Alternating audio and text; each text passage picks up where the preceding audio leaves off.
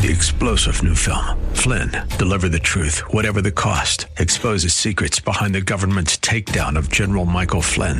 Flynn knew what the intel world had been up to. He ordered the first audit of the use of contractors. This set off alarm bells. He told the truth. He was the most dangerous person for Donald Trump to hire. They had to get rid of Flynn. Flynn, deliver the truth, whatever the cost. Available now. Watch it today. Go to salemnow.com. salemnow.com. Are you looking for truth from God's Word that you can understand and apply to your life? You'll find it today on Make It Clear with Dr. Stan Ponz, Bible teacher and president of Florida Bible College in beautiful Orlando. Listen now as Stan makes it clear.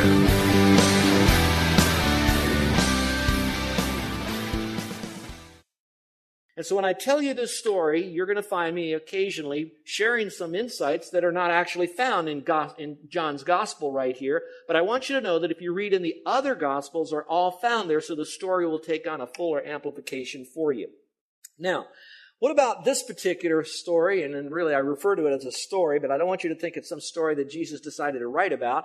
It's not really a parable because it really did happen. These were real people that were really hungry, that really needed to be fed, and Jesus really had a message in this for his disciples and for those people and for us today. Why is this such an important story? I think it's because this particular miracle demonstrates one of Christ's greatest creative powers on the earth as he was in his humanity, deity and humanity that he did. It was one of his, now, why would it be one of his greatest creative powers? Because of all the things that he has done as a miracle, he did it with the most people at one time. So now he's doing this, so it wasn't just one person that he healed. It was a whole group of people all at one time. They were all confined to a setting on the side of a mountain, the base of a mountain, where Jesus Christ fed them. And he had to perform a miracle right before their eyes. And he did it in front of the largest group.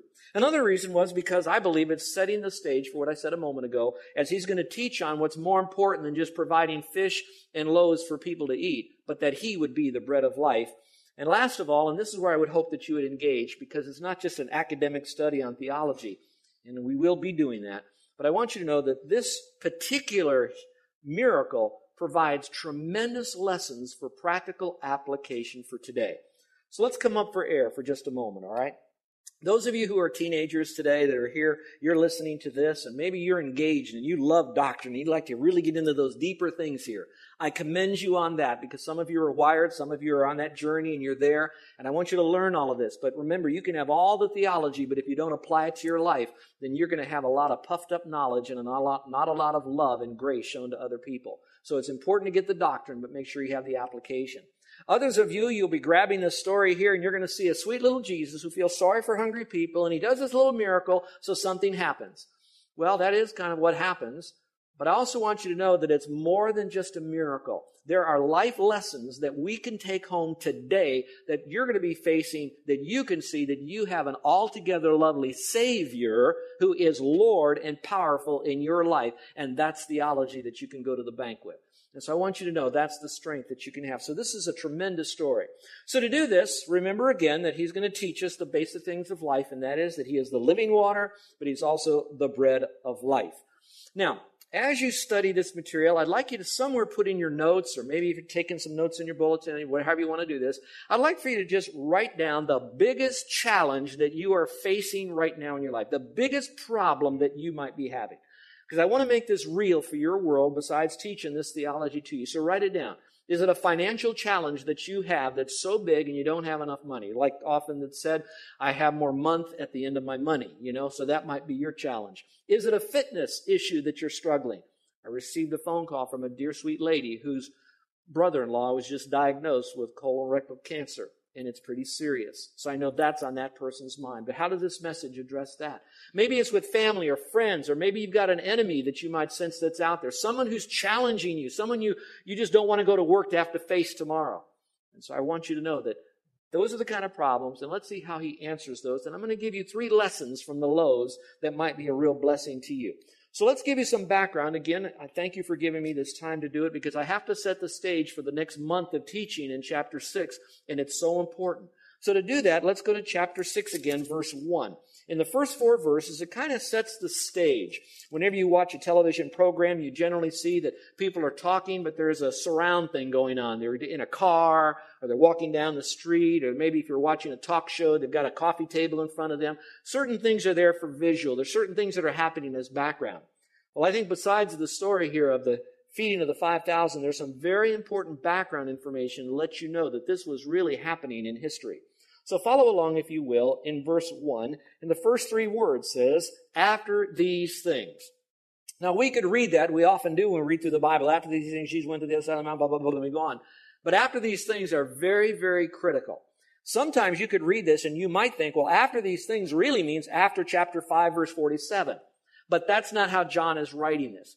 After these things in the context of Scripture means that there was a lot of time between the end of chapter 5 and the beginning of chapter 6. Now, this is important because this is going to tell you why there was such a crowd that was there and why they were following Christ.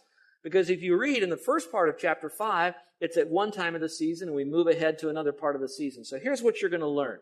You're going to learn that between chapter 5 and chapter 6 of John, that at least 6 months to a year has passed between the two. In chapter 5, we're talking about a feast that's going on in Jerusalem. If you believe it's the Feast of Tabernacles, this is going to be the Feast of Passover, and that's about, on the Jewish calendar, about 6 months. If you believe the feast in chapter 5 is Passover, and you know the feast in chapter 6 is Passover, then that would be about a year. We also know that the season here is going to be closer to March or April, where Passover is. That'll be important in a moment, so you know a period of time. Now you might say, what's so big deal about that amount of time? It's because from the time that Jesus healed this man who was a cripple, that he did a lot of things. In fact, if you went to Luke, you're going to find that between that time and this time, he healed people, he brought people back from the dead, he cleansed the lepers, he fed people, he loved on people, and he also told his disciples to pray that there would be more shepherds, more people would be thrust out to help those that are scattered, to really make sure that their needs are met. So a lot of things were going on, and that's why people were following Christ. So after these things means a great deal of time. Now, geographically, it's important. When Jesus did the first 1, 2, 3, 4, 5 chapters of John, those activities happened in what we will call southern Israel, around Jerusalem. And if you remember, the more that he did, the more people that followed him, but more he incited the Jewish rulers. So much so, as we learned the last week, is that the Jewish leaders were out there to try to persecute him because of 2 primary things. One, he chose to heal on the Sabbath, which he could do because he was God, but they felt like he shouldn't be able to do that. That was wrong. But the other reason they objected to him is because they thought that the power that he was doing this in was not his power because he's not God, so he must be doing it in the power of Satan. So there was a satanic thing in here, and of course Jews are reacting to that as well. So now his ministry was really having a lot of conflict there, so he's moving from southern Israel and he's moving to northern Israel. And so in southern Israel, you have basically Jerusalem. I'm making it real simple. In northern Israel, you have what is known as the Sea of Galilee up there. And so now he is beginning his Galilean ministry. He's done all this work here. He is now up there, so people are flocking from the south and going north to follow him, primarily for him to do miracles so they can either witness those whiz-bang stuff and better yet, experience them for himself. So he would do a miracle in their life too. So that's where after these things are. So now continue on in verse 1. I won't be parsing all of this as much, but right now I need to set the stage, and I hope that you'll follow along. It says, Jesus went away to the other side of the Sea of Galilee, or Tiberias, and a large crowd followed him. Well, let's talk for a moment on this Sea of Galilee. When you look at a map and you're facing the Sea of Galilee, on the left-hand side or the west side is going to be a lot of population, a lot of people. That's where they were going. Jesus wanted to get away from the crowds. He wanted to go to a place where it was quiet. You'll see why in a few moments. So he went across the Sea of Galilee. We know he went across it in a boat to the east. The east is a small plain area, but then you go up to what is known as the Golan Heights. You probably have followed that if you've been following politics, especially those of you who are older and can go back to the 6-Day War when Syria and Israel were having a major battle up there in the Golan Heights. What you probably don't know is it wasn't just because Syrian has one belief system and Israel, Jewish, have another and all of that. The biggest reason, not the only reason, but the biggest reason is the Golan Heights are a large mountainous area that actually looks down on the Sea of Galilee, and it was about like the old-fashioned Texas feud. It was all about the water.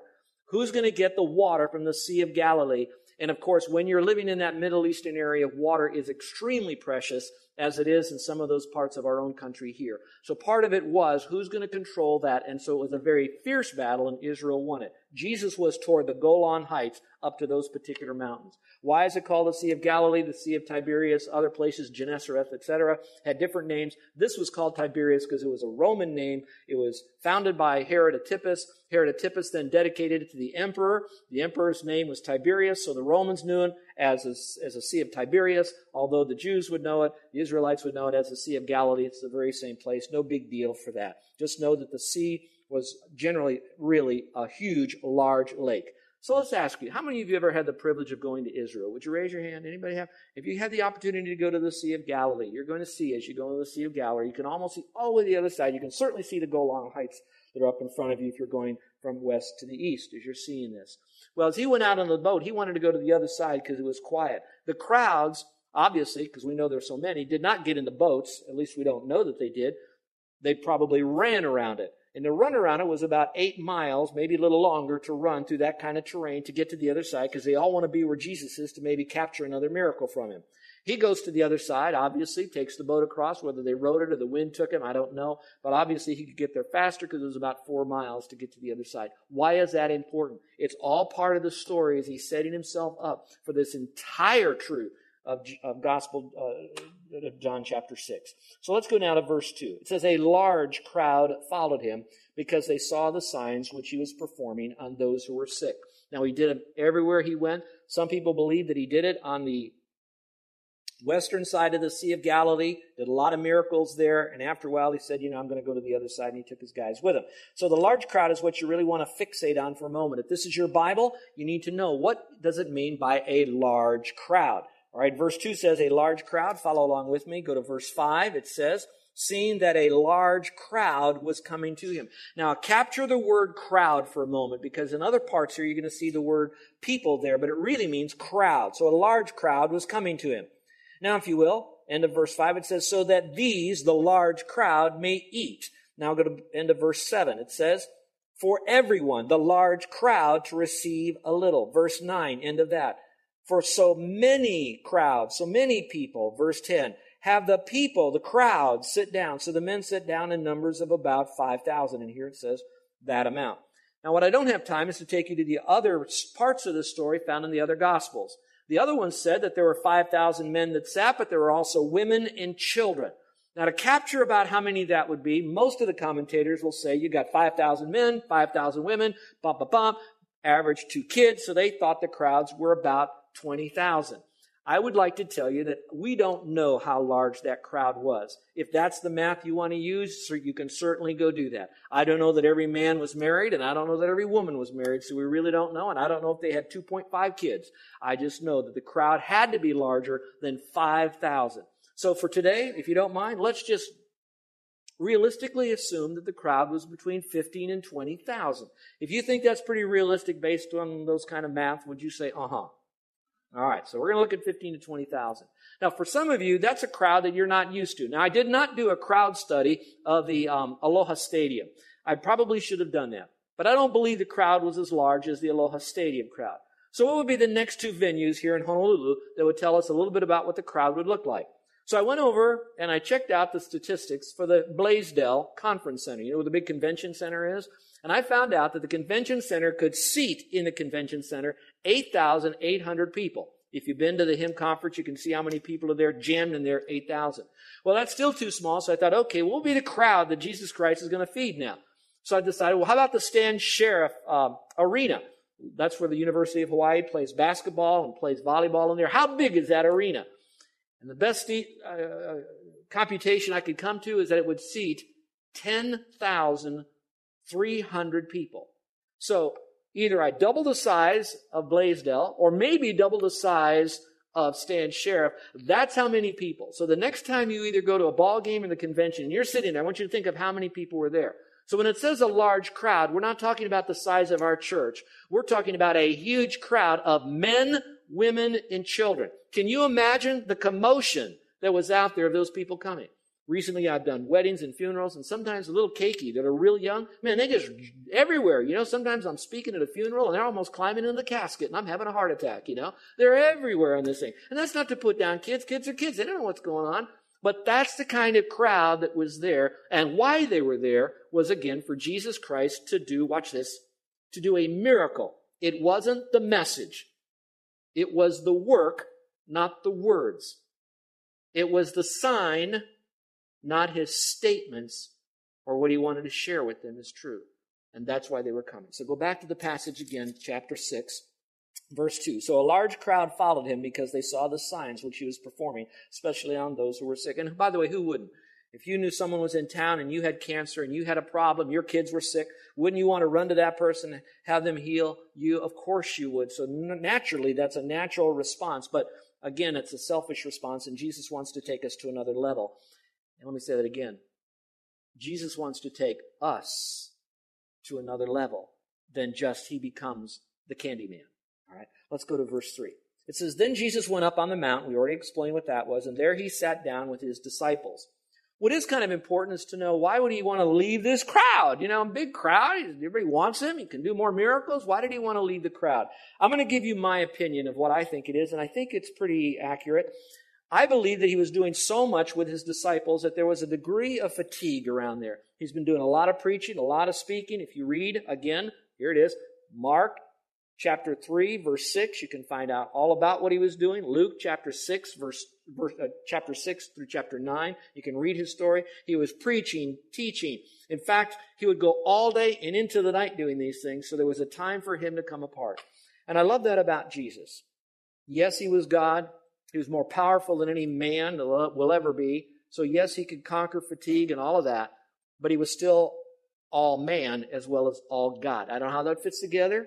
Hypostatic union, they call it, but he was that. So he was tired. He was smart enough because he's God, and he loves us enough to show us a model.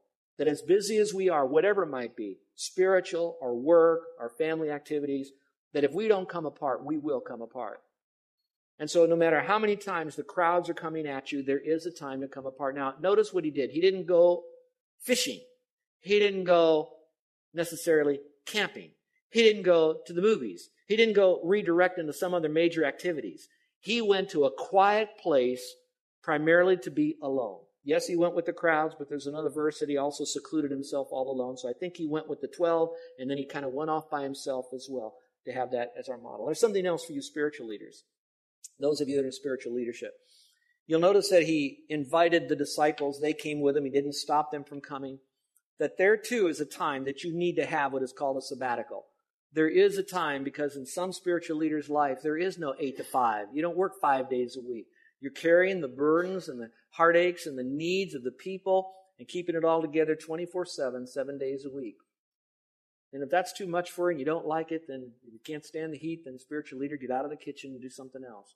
But if God's called you to that, then enjoy that. You take that on cheerfully as a servant who does it for the Lord. But still, there's a time that you need to get alone. And I'm so grateful that the Lord showed us that. So there was that fatigue, but there's something else that you don't know that happened. Some of you might, I don't know. But do you know what Jesus just heard recently?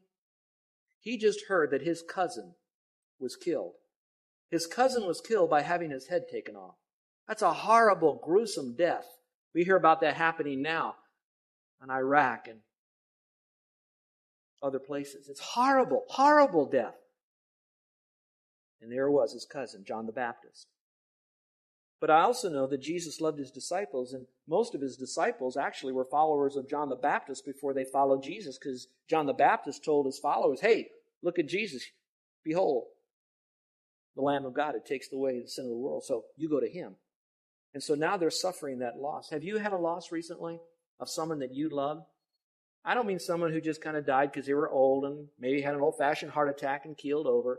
I'm talking about someone who was in basically the vitality of life and they were brutalized, murdered. Someone you loved, someone who is your mentor, someone who has influenced your life, a family member. Well, that's what they're going through. And so he says, you know what? We need to come apart and have some time. I think that's very important. How touching that might have been. There's another reason. we'll learn later on is that they were getting ready for the Passover. Now watch. They're up in Galilee. The Passover was down in Jerusalem. So while they did all this activity, emotionally they're drained, physically they're tired, and yet they want to go to the Passover because it's an exhilarating time. It's an important time for them to go, and they got to get primed and prepped for that. So they needed some time alone. Maybe some of you are facing some big things in your life. Maybe it's time for you to get alone and be with the Lord. A major decision, a move, and maybe some of you, even before you go on vacation, take some time alone to center down on God so that you're spiritually prepared for what He has for you on your journey of life. And so He did that, and I bless that it would be recorded here in Scripture. So let's go to verse 3. It says, Then Jesus went up to the mountains, and there He sat down with His disciples. Now the Passover, the feast of the Jews, was near. I said all of that as the background information to now know what's going to happen as we begin this particular study. So let's talk about 3 lessons that we can learn from this. What these loaves teach us. I'm going to call them, for practical reasons, the first one we're going to call it the lesson of the yardstick. The lesson of the yardstick. If you will follow along in verse 5, it says this, Therefore Jesus, lifting up His eyes and seeing that a large crowd was coming to Him, He said to Philip, Where are we to buy bread so that these may eat? I thought this was interesting because remember where Jesus was? He went up to the mountain. He's seated up there, having a quiet time with His disciples. He already knew because He's God. He knew that those folks are running at Him, coming at Him, a large crowd. We might even use the term a mob is coming at Him. We're not talking 100 people. We're not talking 1,000 people. We're not talking 2,000 people. We're talking 15,000 people all strung out like looking at an old-fashioned Texas cattle drive strewn all the way to the horizon, people coming to Him. I'm going to tell you, have you ever had a time when you really wanted to be alone with the Lord? And you planned to go, and you made the trip to go, you set up your calendar to go, and there was an interruption in your life? I would call this some kind of an unwelcome interruption. Now, maybe He wouldn't call it that because He knew what was going to happen and He had a plan already, etc. But for you and me, we forget that there's a planned interruption by God. It's unwelcome to us. Something you didn't plan. Something came into your life. I read a story about a man who came home from work and he looked out as he walked in his house and he looked through the living room and he saw in his pool a bug was in there. So he went and looked at this bug that was in his pool. Now, for you and me, that probably wouldn't be a big deal if you had a bug in the pool. But the rest of the story is really what it was. A man was driving a Volkswagen and he lost control and plowed through the fence. And the bug was the Volkswagen bug that was in his back pool. Now, if that happened to you when your calendar is already filled and your money is low and you've got to do some things and people are counting on you and now you've got this big problem of a car in your swimming pool, that would be an unwelcome interruption, wouldn't it? Well, we have all of those, but maybe even in that unwelcome interruption that the Lord permits, there is a spiritual lesson in there. And so this is a time for us to really center our hearts down on the Lord and what can we learn. So this is the lesson of the yardstick. And so if you want to know what it is in a sentence, it would be this: not to measure your problem or your challenge according to your own ability. Not to measure your problem or your challenge according to your own ability. I think there are 2 words that probably shouldn't be in a dictionary. One would be the word omnipotence, and the other word would be impossibility. Because I don't think those 2 words go with the Lord. If He's all-powerful, then there is no impossibility with the Lord. And I really love that about Him, and it's so important for us to see that. And God loves impossible situations. So let's go back to the text. It says to Philip here, where are we going to buy the bread so that we may eat? Now, for some of you, you might want to know this. Why in the world would He ask Philip to do this? Why would He ask Philip?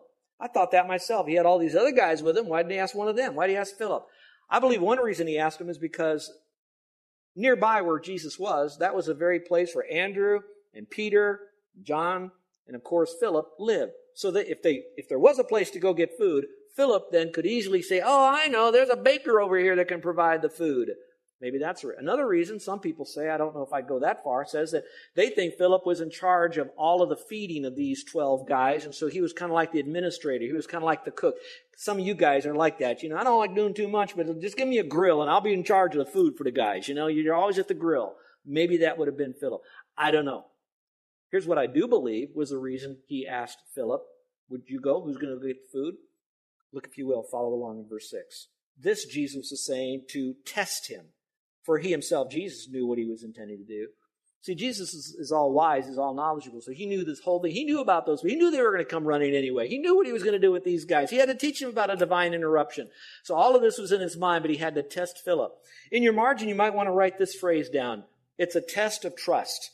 And I want you to put a circle around that, because throughout this message and throughout your life, I want you to know that you're going to be tested to see how much trust you have in a sovereign God who's in control of everything that's happening in your life. He either prescribes it or he permits it. So it's what we call a test of trust. Now, why does God put these impossible situations into our life? That's a good question. I'd like to give you 3 reasons why I think. These are my reasons, but I think they're biblical, so it might help you. Why does God put us into an impossible situation? I believe it's to stretch our undeveloped faith. I believe that he tests us out there because if everything was going great and we were never really tested, we would never grow our faith. Our faith grows when God does something in our life to test us, and we stretch toward that test to pass it. Our faith is now stretching, and therefore our faith is now growing.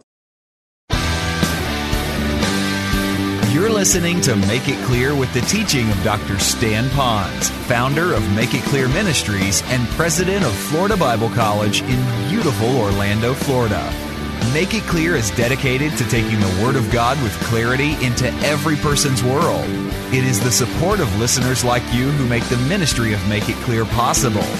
You can provide your tax-deductible gift to Make It Clear online by going to makeitclear.org. Or you can mail your gift to Make It Clear, P.O. Box 607901, Orlando, Florida, 32860. Thank you for helping us make it clear. If you would like to have Dr. Ponz speak at your church or event, please send us an email at tellmemore@makeitclear.org. Thank you, and remember to make it clear.